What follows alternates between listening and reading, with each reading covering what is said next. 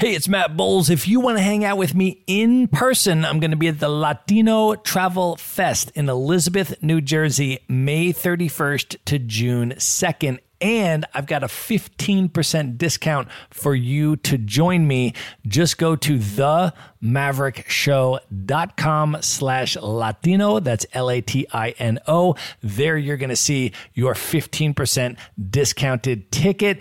There are going to be multiple guests from the Maverick Show attending, so you'll be able to hang out with all of us in person. You do not need to be Latino in order to attend. Everyone is welcome. Again, get your discounted ticket at themaverickshow.com/Latino. And as soon as you do, send me a DM on Instagram at Matt Bowles Maverick. Let me know that you're coming so that we can make plans to link up in person. And now, here's a clip of what's coming up on today's episode. I think travel means connection to me. I really value being able to meet people from all around the world. And when you have the connection, you find that even though you're different from different backgrounds, you look different, you speak different languages, there's so much that is the same, which is why I can go to a salsa spot and speak the language of salsa to somebody I can't even communicate to, and we're still connected. That means so much to me. And in that process of doing that, you're opening up the world.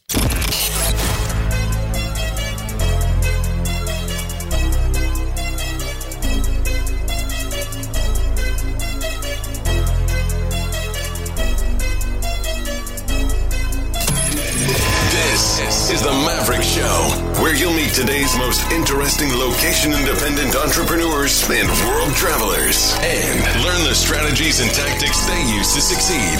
And now, here's your host, Matt Bowles. Hey everybody, it's Matt Bowles. Welcome to the Maverick Show. This is part 2 of my interview with Dr. Aprile Andelle. If you have not yet listened to part 1, I highly encourage you to go back and do that first, because it provides some really important context for this episode. That was episode number 206. If you have already listened to part 1, then please enjoy the conclusion of my interview with Dr. Aprile Andelle. Well, you and I are actually here together on a remote year program. We are together now doing the 4-month all Africa itinerary, the first time Remote Year has ever offered this. And we have a group of about 20 or so people that are traveling with us for these 4 months. And you hosted an awesome event the other night. And you basically just offered it and you said, anybody that would like to attend, you can just feel free to come. I'll be doing this for free. I think literally every single person showed up. I mean, it was completely packed and it was an amazing event. And I would love for you to be able to share a little bit about what you did in that event and what your reflections were on it, on how it went with our group. Yes, I was so very, very surprised that everybody showed up to a mental health workshop, but they did. They came out in full force and I was really appreciative, and it was so much fun. And I really did appreciate the fact that Remote Year opened up that possibility for me to do that, because I wanted to give it back to the community. When we are operating, continuing to try and live our best life, but while traveling, it's like a completely different dynamic. So I wanted to be able to contribute that to the community. And I really specialized it on personality type. And just to go back at the tiniest bit with my training and specialty, I'm a bit of a maverick of a psychotherapist. I am not your typical therapist. So normally you see or envision that therapist who's in an office space, you're sitting on the couch, and then the therapist is behind you taking notes. But I like to do a lot of things. I like to add in modern flair and flavor. And I do operate out of positive psychology. I'm also very solution focused, where working with my clients, I'm talking about more so focused on the present and the future, and recognizing that the past is something that we see that there were solutions previously that are no longer working. So what are the solutions that we have now and going forward? So less psychoanalysis and less Freud of like, your mother. And how do you feel about that, right? So you want this future step for yourself. What are you doing already that's working? And how do we advance and grow that? It's a different framework of conversation. It kind of feels more attainable that way. And the other thing I started adding in was personality assessment. I am so stunned. And it was just an experiment that I was doing with 2 of my clients after I had learned my own. But I started adding in personality assessments with my therapy, particularly the Enneagram, which is this amazing personality assessment process of 9 different types of personalities that you would learn about yourself. And it showcases a person's values and motivations. When I add it to therapy, it literally cuts therapy in half. It's that powerful. So this is what I brought to the workshop with Remote Year and was able to teach about. Just a little fun, just a little flair, just a little different of a therapist. People are having a different level and perspective of that self-awareness. So I proposed with this workshop, just sharing the personality assessments, and I shared 4, but I'll share with you 3 just for sake of time. I was talking about the Enneagram, like I just mentioned. I also talked about the 5 love languages, which I know is a very popular one, and it actually was really powerful. And I talked about attachment styles, which is super base psychology and really helpful for understanding relationships and how they relate to yourself, as well as how they operate in dynamic to each other. Everybody, I think, was completely engaged. Every single person was raising their hands and contributing and asking questions to you. And it was an incredibly engaging workshop. And I think everybody was really interested in terms of better understanding themselves and being more self-aware of themselves. Because I think the more that we know and understand about ourselves, it also then gives us perspective on understanding other people and then our relationship to other people, like the love languages and things like that. It's incredibly valuable. And I think people at least had a sense. Some people knew a lot more than other people, but I think everybody at least had a sense that this would be really valuable to them and to their relationships with other folks moving forward, whether it's friendships or relationships or whatever else. And so it was great to see everybody engaged. One of the things that I did after that workshop is I came up to you and of course I gave you a hug and I told you were amazing and you crushed it. But after that, I said, these tests, because you gave everybody this preliminary homework to do before the event, and there were these short quizzes that we could take in each of those 3 categories that would give us a general ballpark sort of assessment of what we would maybe most likely be in these areas. And I went up to you and I said, those quizzes seem super short and not really in depth. And you're like, yeah, those are the abbreviated version. There's a much longer version that you can do. Some of them are paid and this kind of stuff. And I said, I would love to do the longer version and spend more time on it and kind of get a better assessment of myself. Yeah, leave it to Matt to do the larger homework. The larger homework. Mm-hmm. And so I did. And so I sent it to you.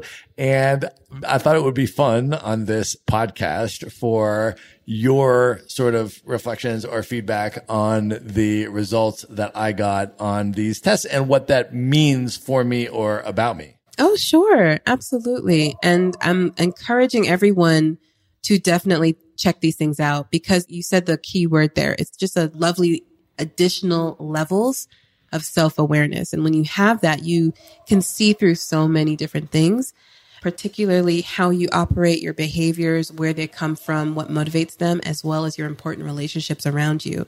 So for you, yeah, tell me. And yes, talk about this on the podcast. And for context as well, just for folks, what we'll do in the show notes is we will put links to all 3 of these tests, right? Absolutely. So there was a test on love languages, a test on attachment styles, and then the Enneagram personality test. And when you do the more extended ones, 2 of the 3 are actually still free. One of them cost me $12. So that's it. But we'll link all 3 of them up in the show notes. So if anybody wants to take this to learn more about themselves in these areas, we'll link it up and you can absolutely do that. But yeah, for sure. I sent you my results. So would love to hear your sort of just assessment and what some of this stuff means about me. Oh, sure. Well, let's go from light to fuller. And the first one, we go with the love languages. Love languages, a lot of people know by heart, because it was just this massive pop psychology. But the reason why it fled so well and became pop psychology is because it really truly had a lot of basis on how we connect to each other is essentially how we receive and understand love and being loved. So the 5 love languages are acts of service, physical touch, quality time, words of affirmation, and then gifts as well. And you did yours. Do you know what your top ones were? Yes. So on this particular test, I've done this test before. Okay. And my top 3 are usually reasonably close. So I think on this one, physical touch came out as the number 1. And then the words, quality time, and then the words of affirmation. And those 3 are usually my top 3, but sometimes they change places. Yeah. So sometimes it's a different order. So this order, I think, was physical touch and then quality time and then words of affirmation. But sometimes it might be like words of affirmation and then quality time and then physical touch. But those 3 are for sure my top ones, I think. And then acts of service, which is basically like people doing nice things for you, right, is usually then lower down. And then gifts are usually the last one for me. Yeah, that's exactly it. And when you're looking at your 5 love languages, usually you're going to want to follow your top 2. And you were absolutely right. One of the key things that I was teaching is that your love languages, they change because different things happen in life. You have major life transitions. The example that I shared in the workshop was that you can essentially like start a family. Imagine being a teen or a young adult, and then suddenly you have a child. You can recognize that maybe physical touch and quality time is your top, but you have a kid. What do you think is going to come all of a sudden to the top?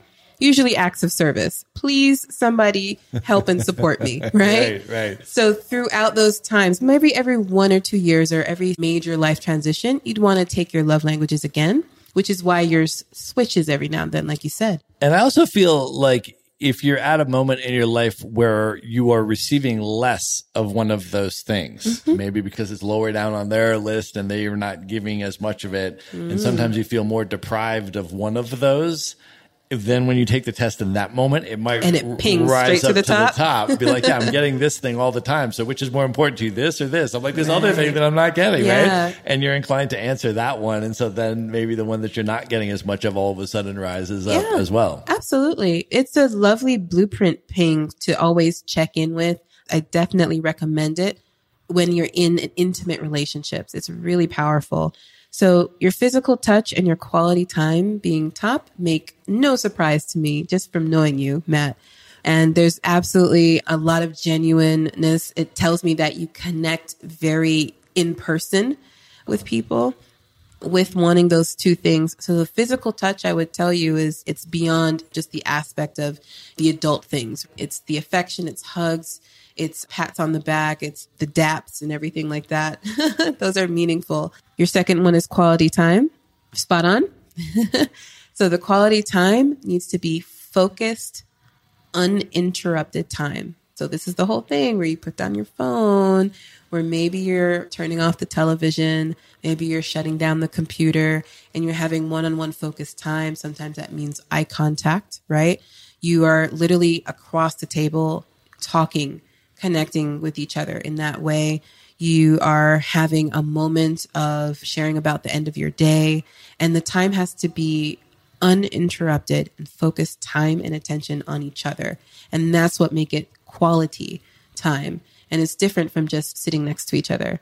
So the adverse of that is that you don't prioritize that person's time in your life, being able to spend time with them. That is the slap in the face.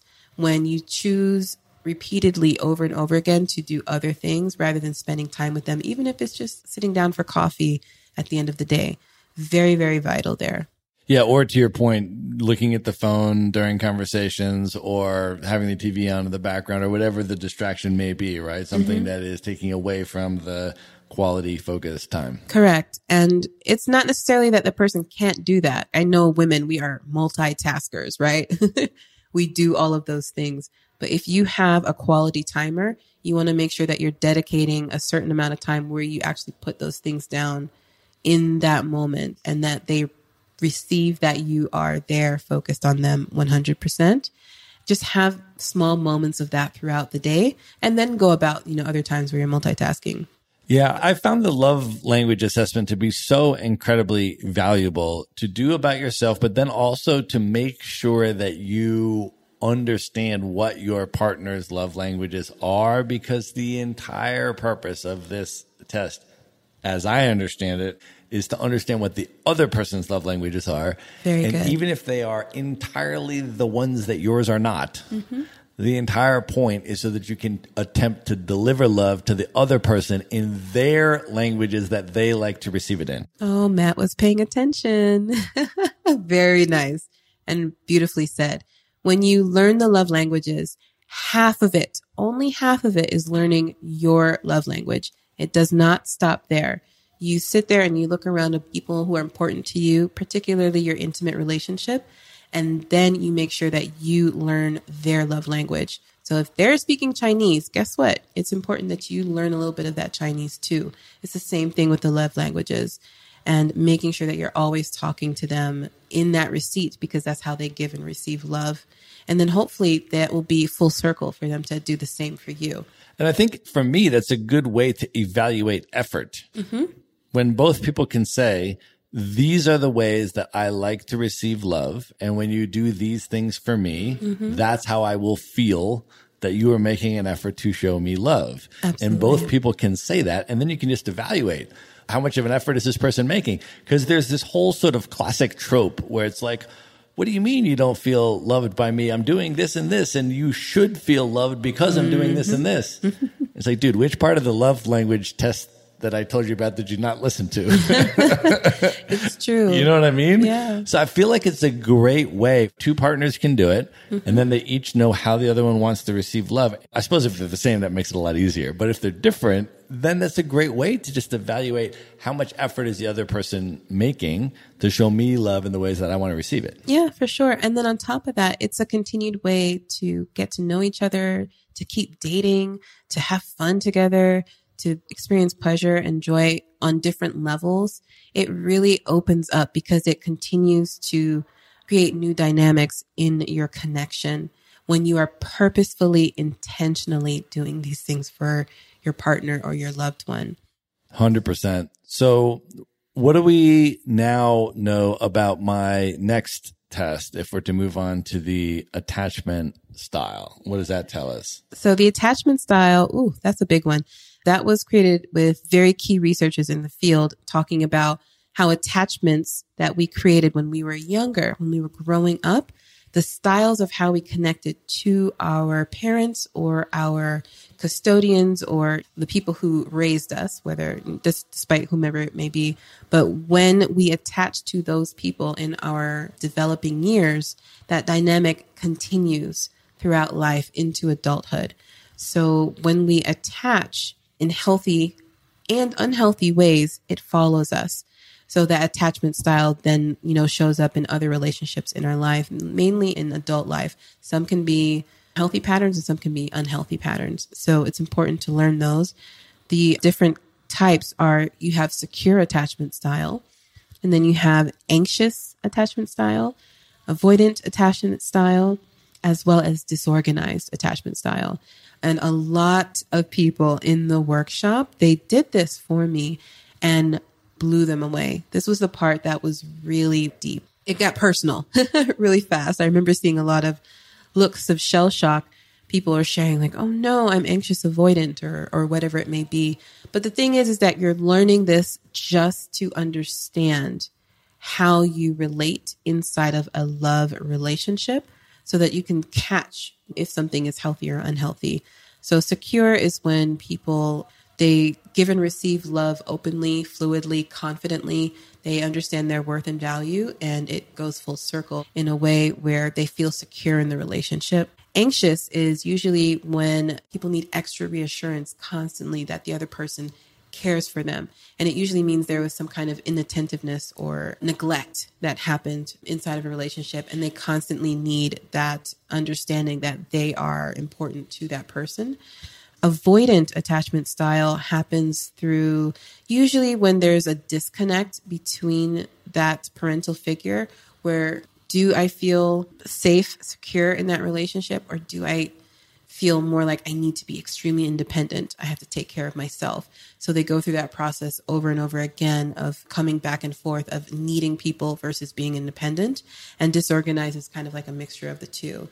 So you learn those lessons early, and then you just kind of track them to understand your style and make sure that you're staying on the healthier side of those. And then hopefully one day, if you are any of the insecure attachment styles, learning the small lessons and pieces that help you become secure in your attachment style. Does your relationship partner have anything to do, or can they impact the way that you show up with regard to these particular attachment styles? In other words, can it vary from relationship to relationship, depending, for example, perhaps on how you're treated by the other person and what may be induced from that particular relationship dynamic? Yeah, absolutely. That was a big topic in the workshop, a big question. And the answer is yes. You usually do come with a very natural attachment style of some sort because it's based in when you were a kid, and it had the process of being a part of how your brain developed and connected to understand what relationships were, what love was. But people are always different, so it changes the dynamics per relationship. So yes, the answer is yes. It could change because you could be with a secure attachment style person and you have a little less inside of your own anxieties or avoidant behaviors. Or you can be with somebody who is similar, because a lot of times, especially with couples, I've counseled hundreds of couples by this point, like attracts like. So you can have an anxious and an anxious partner pair, and they both either spiral or they both learn together. It just changes by the dynamic. Every relationship is different. So what were my results there, and what does this mean about me? What do you think it was? Well, I think I was a little bit of a blend. I assume, though, most people are probably not 100% one thing, right? Mm-hmm. There's a little bit of a blend. So I think the majority of my attachment style was a secure attachment style, but I had a little bit of the other ones sort of blended in there. Yeah, absolutely. And that's another thing. Recent research has taken attachment styles and blended results, as opposed to just like you are black and white, only one thing or the other. The recent research has added that, you know what, it's going to be more on a pie chart. And your result was 72% secure. Hey, check that out, right? So you had 72% secure and then 13% avoidant, 13% anxious. Mm-hmm. And yes, you have a very large minority in there. Your highest one was secure. It was 3/4 of that pie. So that would be something that connects to how your dynamic connects to others. And I'd say that was accurate, but what do you think about it? Yeah, I mean, it sounds right. Mm-hmm. I think. This would be connected to childhood and how you grew up, and that process when you look back and feeling loved, feeling secure, feeling safe. Was that a part of your childhood? For sure. Shout out to my parents. There you go. Perfect. So that makes perfect sense. Awesome. And then the final test was the Enneagram personality test. Can you tell us a little bit about that one? I know you've been pretty deep in the weeds of the Enneagram world for the last couple of years. Can you share a little bit about the significance of the test and then what my results mean? Yes, absolutely. And the Enneagram was actually what brought all of this together. I studied Enneagram. It was just like a whim kind of thing. Next thing I know, I'm certified in it. Who knew? And the Enneagram, because I learned so much about myself and I still am learning about myself, I started working with it with clients. And that's what made the whole rush of all the other personality assessments that really changed the way I approach therapy. It just becomes another tool in how we reach that well place faster. So the Enneagram, 9 types, and we definitely did yours. I gave you what I call the Ferrari of all the Enneagram tests. It's from the Enneagram Institute. We will definitely have the link in your show notes. And this one is paid because it is research backed. And you had some very interesting results. Of the 9 types, you had one that was clear ahead of all the others. And whenever you take your Enneagram, of the 9 types, your top one is usually the one that you pay attention to, unless your top 2 are very close scores to each other. And then you can kind of read a little bit more and then you deduce which one suits you best. But you had a clear lead type. What was your type? It was number 2, the helper. Yes, it was. You're a type 2 helper. It's also the caregiver as well. Were you reading any bit about it? It gave me a whole giant long thing, which I haven't gone through all the way, but do you want to summarize what that tells you about me? Yes. The helper, the caregiver, is the person who is always wanting to help others. They're always offering support. They want to be a part of your life, in being a part of your life, of helping you accomplish things, figure things out. They want to make sure that you are okay. That is really important to that caregiver helper personality. And it's a part of the process of wanting to feel loved, and feeling that love is a part of helping people be their best, be okay, be safe and secure. So that also connects a little bit with your attachment style there. And they're usually very positive. They have bright outlooks, very happy people in general, because they're always looking in giving of themselves to others. And that's how they contribute into the world. And it's always a process of giving of themselves. So how does that suit you? Yeah, I mean, I think that sounds fairly accurate. Yeah. I mean, I try. It's a really beautiful one. There's some pitfalls that you want to pay attention to. A type 2 can also get stuck in that want of feeling needed. So what can end up happening is they can end up skewing accidentally or manipulating relationships to feeling always needed by saying certain things, or sometimes even go into self-sabotage because they end up wanting to feel needed. And love isn't that. Love goes beyond that, and it should be unconditional rather than the conditionality of you being needed. So type 2s also have to kind of learn that lesson, that they can let go and let other people be independent, not need them, and there's still love in that too.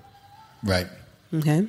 There are 8 other types. I don't think we have time for it, but this is what I talk about all the time in several of my things, and it's a really fascinating way of learning who you are. But if anything, I can just go through and share.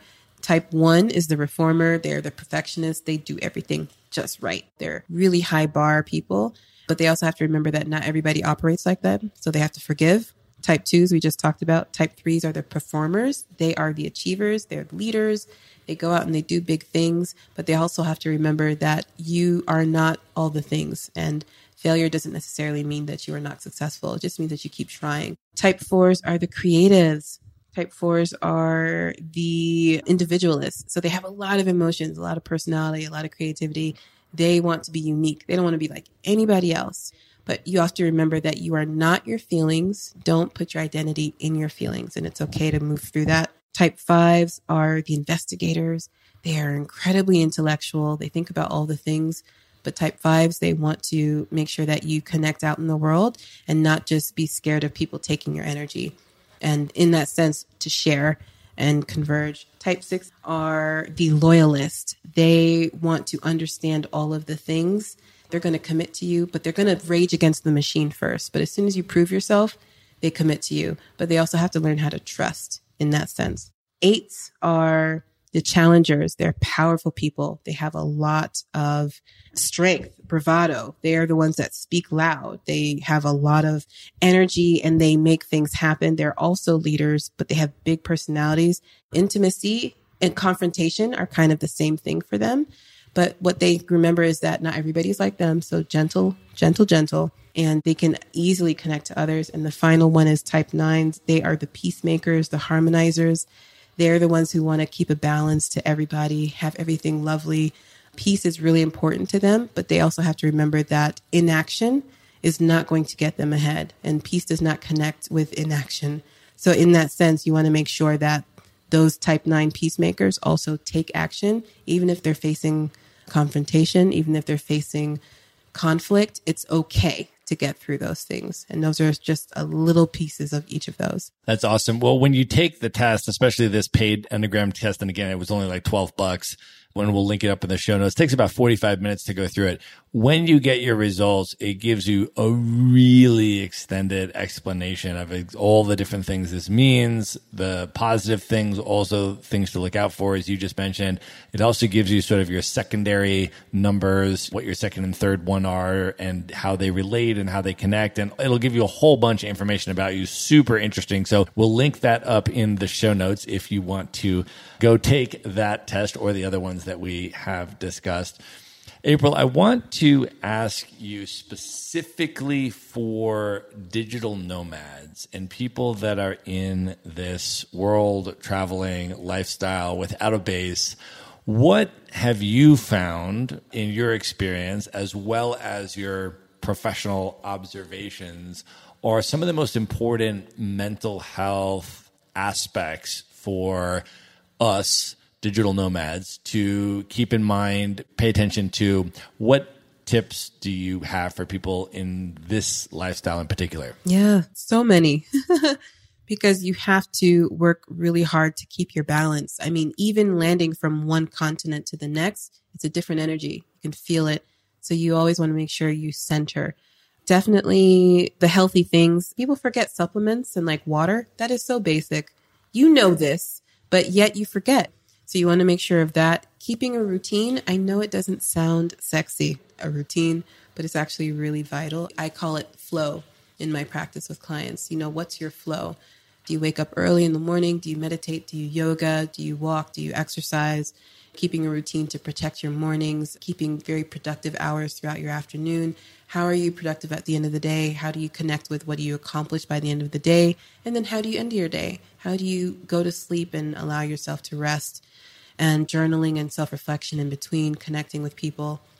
That routine, it's not fun or sexy as you're young and you're like, ill, but it is powerful. It keeps you grounded. So make sure that you connect with that. Asking for help is okay. 100% asking for help. So also learn to ask in different languages, right? Because of our lifestyle. Take a beat. Rest. Especially when you land in a place. I think that has been my biggest thing, is that it's perfectly okay to step back. And remote year taught me this thing about JOMO. Instead of the FOMO, the fear of missing out, it's JOMO. It's the joy of missing out. So you don't have to do all the things.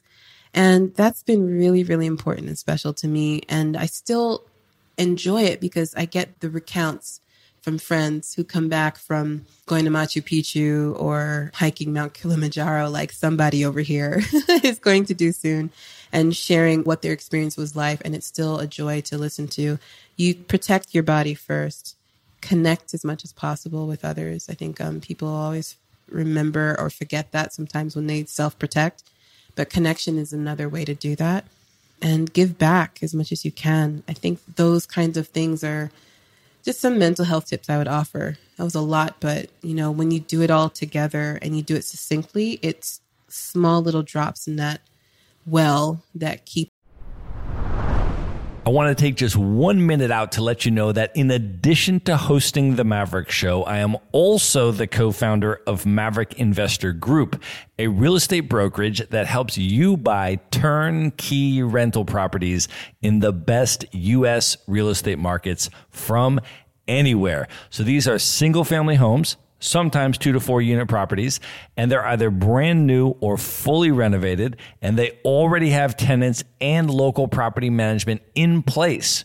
So you get all the benefits of owning the deeded real estate, the physical house, the hard asset, without the headaches of being the landlord or the rehabber or needing to live near the property. So I want to offer you a free consultation if that sounds interesting to you. To learn more about it, you can just go to themaverickshow.com/consult. And now back to the episode. Your cup full, you know? That's super, super valuable.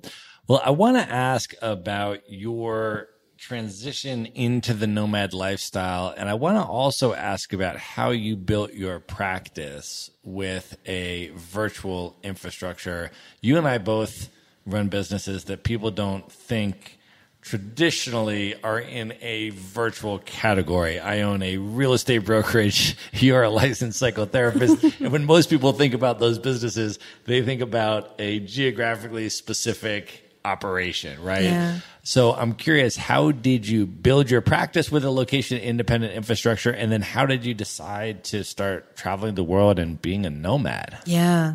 Well, being a psychotherapist has the additional challenge of licensure and you can only work with clients inside of the states that you're licensed. So I am licensed in multiple states, first thing. And that's a lot of extra. Sometimes it's education, a lot of extra money, but it's been worth it because my clients are so amazing. I always want to be able to make sure that I am fully vetted in their locations. But even that's changing because we have clients who are virtual themselves. And then which state are they in exactly? So all that is coming up into arms and everything. But I started out with a location practice. I loved it. It was in Fort Lauderdale. It was next to a park. I did walk and talk sessions with my clients. I absolutely so enjoyed that space. It brings really fond memories. But just seeing the environment, it was like circa 2016. I knew online therapy was the next bet. I was positive of it because I had already tested it out. Some people couldn't make it.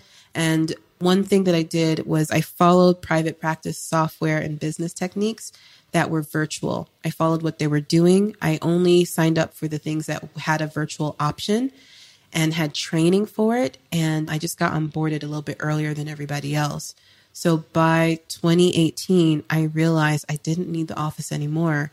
I closed it down, made my first year an experiment, and it was amazing. The feedback I continuously got was this is a lot more easy and convenient. And there was little to no wall experience inside of therapy. It was just like we were in session. Granted, live and in person is always the gold standard, right?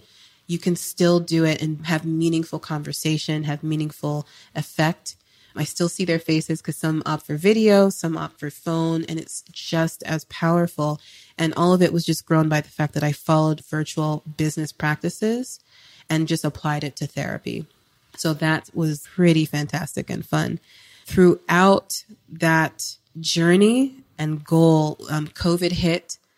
And because I had already shared that I specialize in therapy, which, by the way, people just looked down their nose at me. Even my professors was saying, I'm sorry, what? And is that still really therapy? And I had to be very sound, marching to the beat of my own drummer and say, yes, it's still effective. Even to my professors who taught me the trade, because it wasn't a thing yet. Even 2016, 2017, 2020 happens and it's a global mandate, essentially.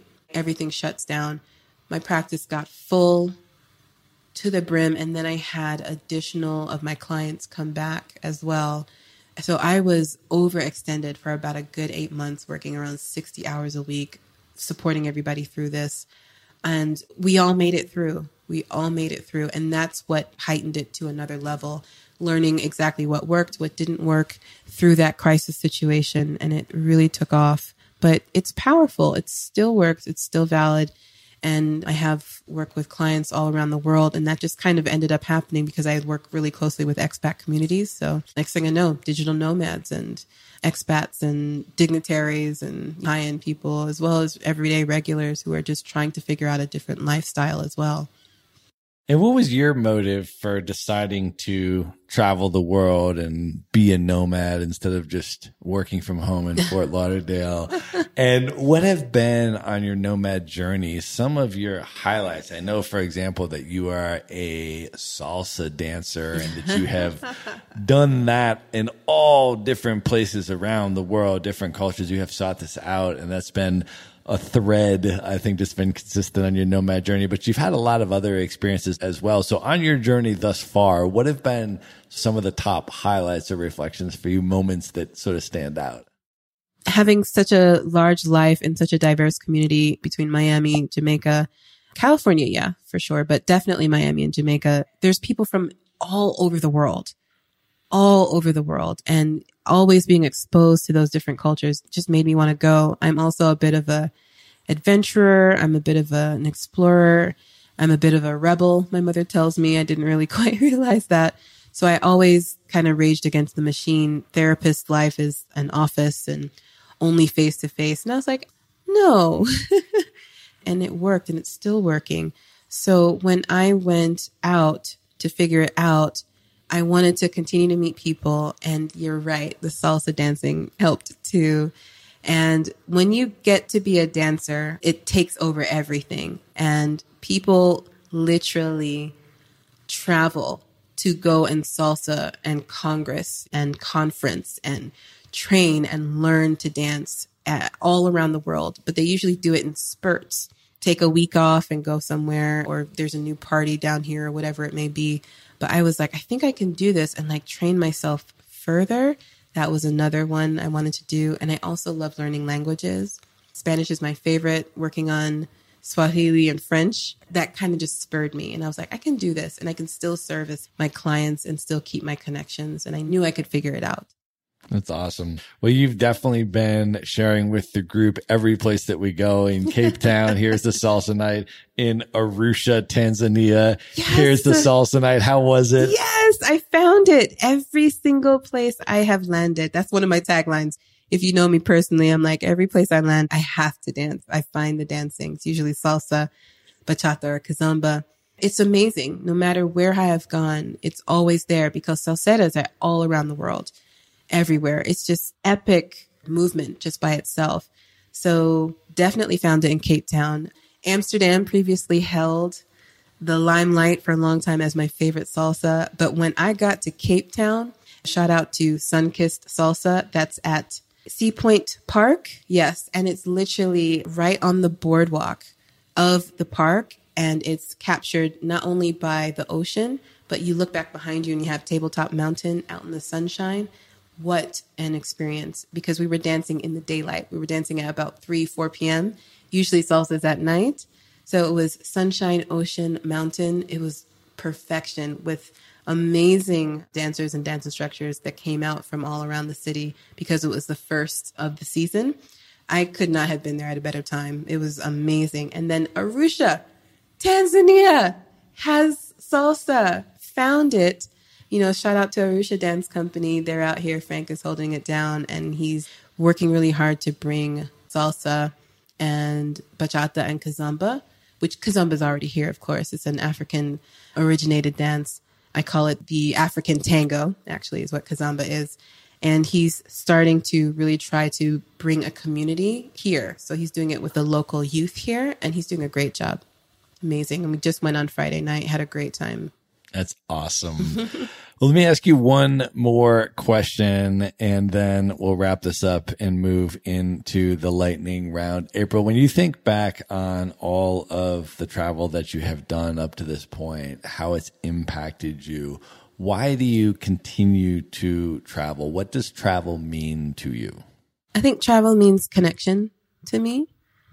I really value being able to meet people from all around the world. And when you have the connection, you find that even though you're different from different backgrounds, you look different, you speak different languages, there's so much that is the same, which is why I can go to a salsa spot and speak the language of salsa to somebody I can't even communicate to, and we're still connected. That means so much to me. And in that process of doing that, you're opening up the world. And I think that's really important to me. I really want experiences that open my world rather than close them. So to have a rich and full life, which is really important to mental health, right? That's so awesome. All right, April, at this point, are you ready to move in to the lightning round? I'm ready. Let's do it. The lightning round. All right. What is one book that has significantly impacted you you'd most recommend people check out? There is a fun book by Sally Hogshead. It's called Fascinate. And this book is actually about teaching you what it is about you that fascinates others. She talks about it in the format of your business or if you're an entrepreneur or anything, but you can actually use it applied to just you and your personality. Go figure why I like it so much, right? And she has a chart where you kind of follow through what you're really good at. And between what I found, mine are prestige and mystique. So I speak and fascinate people really well by speaking in high quality, whatever I'm doing, and then keeping it really focused and small so that I'm really focused on one person. Psychotherapist, right? Go figure. So her stuff is spot on.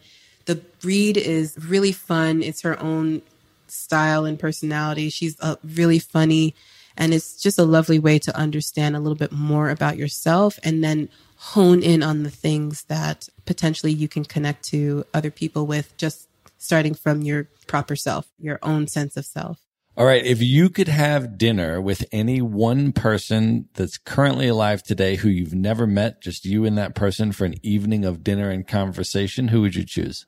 I'm going to go with Michelle Obama. I love her to death.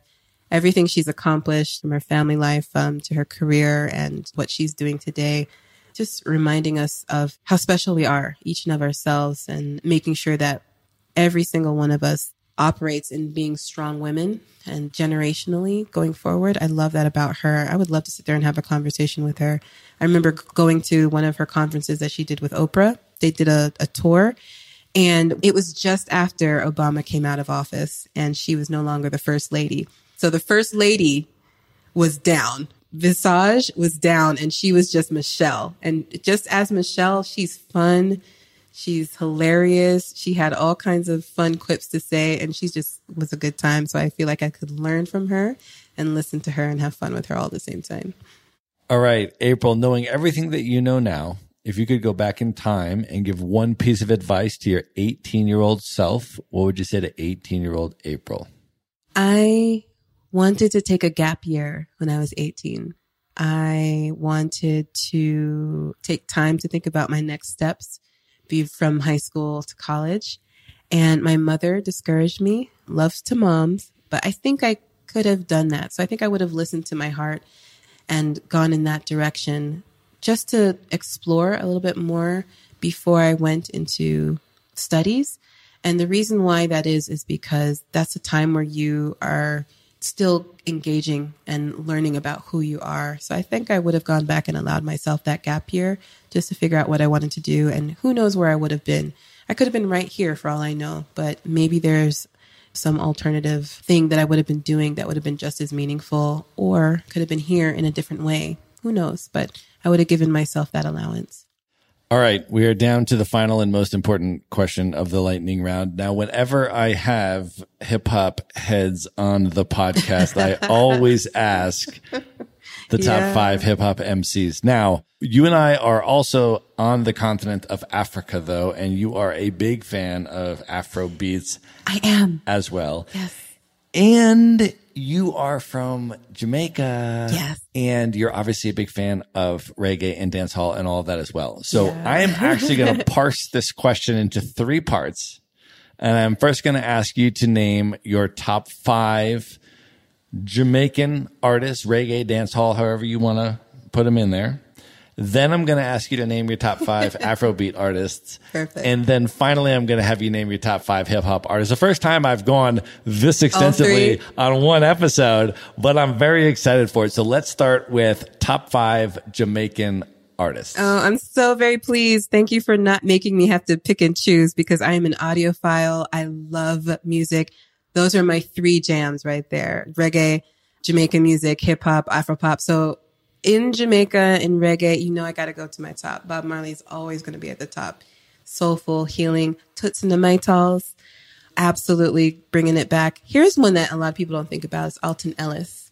Alton Ellis is an old school ska, rocksteady artist, so phenomenal. He redid a lot. My favorite is You've Made Me So Happy. I absolutely love that song. But then we got to take it to the dance hall, right? And I still remember when Beanie Man came out, just lit, just crazed up the scene. And of course, you got to go with the voice, Buju Banton. Oh, that voice. So those are going to be my reggae dancehall Jamaica. Amazing. I remember very distinctly the first time I heard Beanie Man's music and the first time I heard Buju's music in the early 90s. And it was just a complete game changer. Game changer. I was like, what is that, and how can I hear more of that? It was just amazing. So those are incredible picks. By the way, folks, we're going to link all of this up in the show notes. So every artist that April is naming, we're going to put them in the show notes so you can go find them, check out their music on Spotify or wherever you listen to music. So, all right, we've got the first 5 Jamaican artists down. Let's now move on to Afro beats. Who are your top 5 artists? Oh my gosh, people out there, if you are not listening to the Afro beats, get on it. It is giving me life like nobody's business. And then the fusion between that and so much Jamaican music and artists is just absolute brilliance. So top of my list is still Wizkid. Love him to death. He came out with Made in Lagos. That album is absolute brilliance, the whole thing. Burna Boy is up there just lighting everything on fire. He's going to be at Afrochella this year. Yes. Techno is always fun. I love Fireboy and Davido. But Davido started out, by us and went in and just lit up the place. Davido is also headlining the Afro Nation Festival that is happening in Accra in the lead up to New Year's Eve. There's 2 festivals there this year, which I will be attending. Already have tickets to both of them. Burna Boy is headlining Afrochella. Davido is headlining Afro Nation. Oh my gosh. Both of them are taking place in the same week in Accra in Ghana on the lead up to New Year's Eve. So it is going to be quite the party if anybody is going to be on the continent or wants to come to the continent just to check that out. I am sure it will be well worth it. Yep. So we are now down to the final question. What's that? Who are your top 5 hip hop MCs of all time? Oh man, I was fed and led with hip hop. I can tell you that. So I am West Coast. 100%. People don't realize that about me, but I am West Coast. I was born in Cali. So I am West Coast and I will always go by Pac. Number 1. Tupac is always going to be the top. I love Tupac. And then shortly following there, I'm not condoning all of his music, but I still love Snoop Dogg. Isn't that funny? I still love him. He's just so funny. And he's just always entertaining. Then all the other West Coasters, but I got to jump back to New York and I got to go Dilla and Mos Def.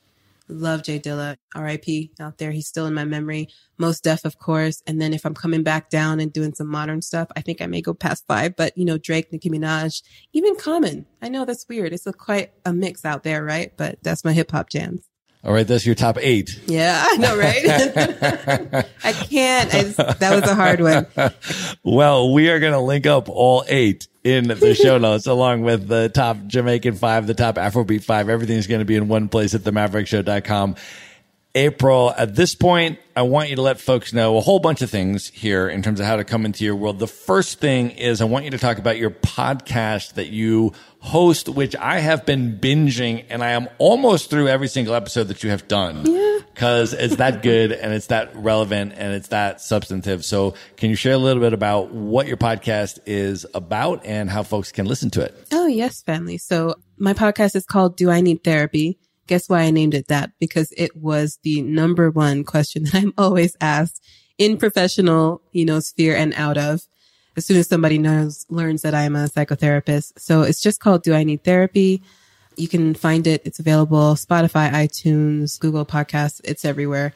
And I'm just talking about mental health, just openly, loudly, proudly, wanting to make sure that questions are answered about how to approach therapy and the fact that it's okay to ask for help. We got this. It's super well structured too, because what you can do when you go to the podcast, you can scroll through the list of episodes and they're clearly outlined by the specific topic. And you have really helpful and good quality topics on there that I was like, ooh, I need to listen to this one. Ooh, I need to listen to this one. And it's like important things like when there are really stressful and intense things happening in the news cycle and happening around us and all of this, but yet we need to function as human beings and do our work and be in good spirits for our loved ones and all of that. How do we manage all of that? That's one episode. And I was like, I need to learn about that. So I just listen through that. Yeah. And then I go to the next one. I was like, oh, I need to learn about that. And you have them structured topically. And some of them are solo episodes. Some of them you have a guest on. And so I would encourage people to approach the podcast the way that I did, which is just go to it and then scroll through and start clicking on the ones that sound most interesting or relevant to you immediately and listen to those ones first. And then I think you'll be like, oh yeah, I need to keep listening to a whole bunch more of these. So I have thoroughly enjoyed it. We're going to link it up in the show notes. And then for folks that want to connect with you, can you talk a little bit about your services, what's available, how people can come into your world and work with you, interact with you, consume some of your content, all that? Yeah, absolutely. So right now I am online at aprileandelle.com. Feel free to come by. I have free checklists for different things. The latest one is how to keep depression away. come in and download that. That's a free resource available to you, and you can actually track how you're doing as you go forward.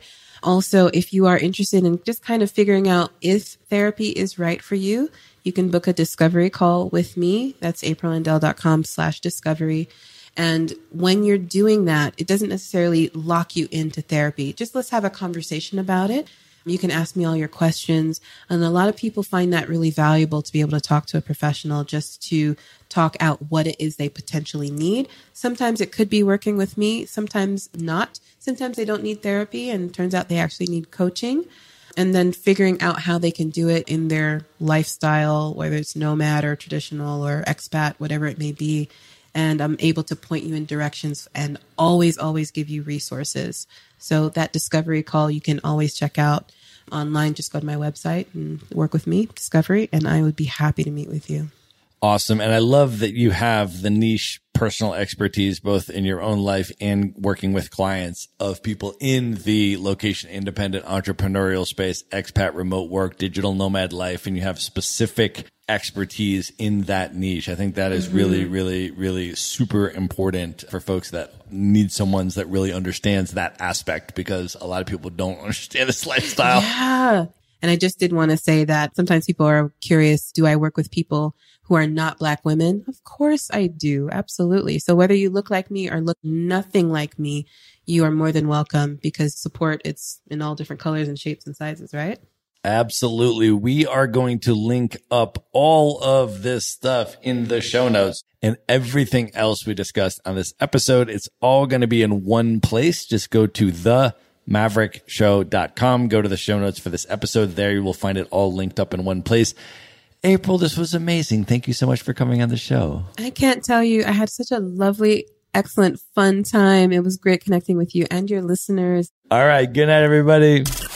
Be sure to visit the show notes page at themaverickshow.com for direct links to all the books, people, and resources mentioned in this episode. You'll find all that and much more at themaverickshow.com. Learn how Maverick Investor Group can help you buy cash flowing rental properties in the best U.S. real estate markets, regardless of where you live.